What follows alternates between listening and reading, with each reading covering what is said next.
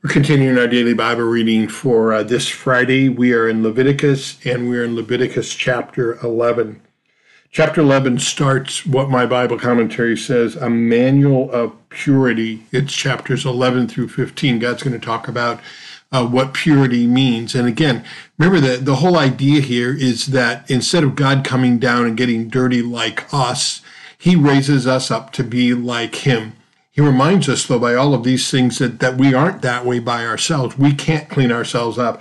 Obviously, all these regulations that God gave to them, they weren't going to be able to keep every single one of them. They're overwhelmed by them. But they're overwhelmed only because of the fact, and we are overwhelmed by that because we can't keep it. No matter how hard we try, we can't. And that was part of the point, too. Remember, we're saved by grace through faith, and this is not our own doing. It's a gift from God. Thank God it's a gift, because it's a gift we can't buy and earn by ourselves.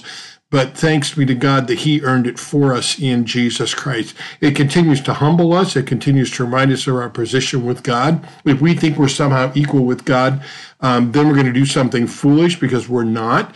We're going to start to question God. We're going to start to make ourselves our own God because we're equal with God. And that's going to lead to all kinds of disaster. These kinds of things constantly reminded them and us of the fact that there's no way. It's only by the grace of God, and causing us great appreciation and thanksgiving, but also peace too, because if it's left up to us, if we got to get it right, if we're going to get every single detail right, we're going to see there's no way we can. And then it's total hopelessness.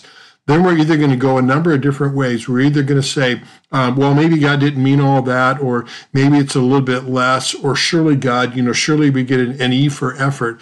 No, but that would only lead us to the world we have right now and the imperfection that's here. Who sets the curve? And there's no curve. Thankfully, God makes us perfect in Christ Jesus. Through him, through what Christ did for us, for leading a perfect life on our behalf, fulfilling the law in that way, and then taking our sin upon himself, but dying for them all, and winning for us the washing, the regeneration, and renewal in the Holy Spirit.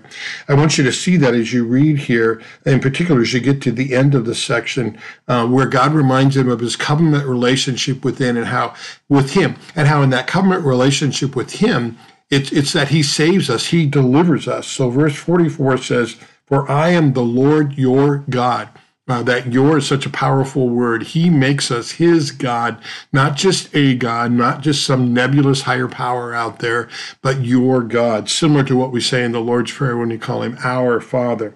And so therefore he says, consecrate yourselves therefore. In other words, see that you are not perfect on your own. You cannot enter in the presence of God on your own. You can try. You maybe think you can, but the reality is it's not true. He says, consecrate yourselves therefore, and be holy, for I am holy. And thank God that he is holy. Thank God that he is perfect in love and in perfection. And what he makes is perfect.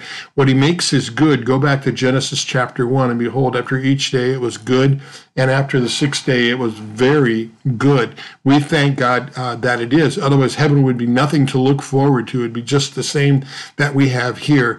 But it isn't. God makes us like him, and restores that image of God that he gave to Adam and Eve in the beginning.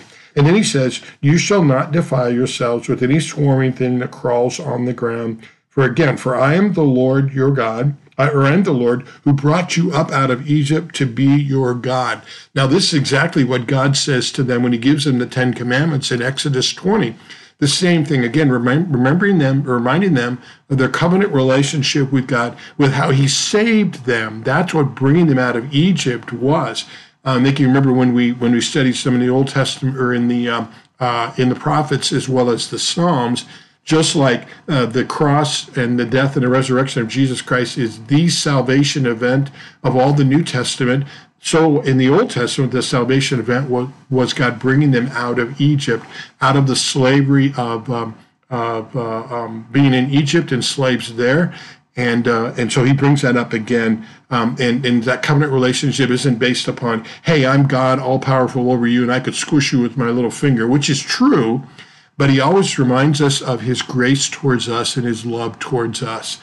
So no wonder the psalmist wrote, oh, give thanks unto the Lord, for he is good. He is gracious, he is giving, and his love endures forever.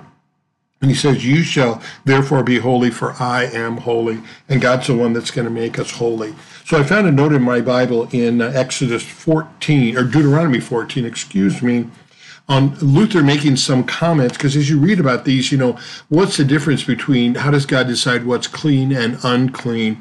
And it's more so, again, of the sense that I want you to be unique from every other nation because you are by what you believe.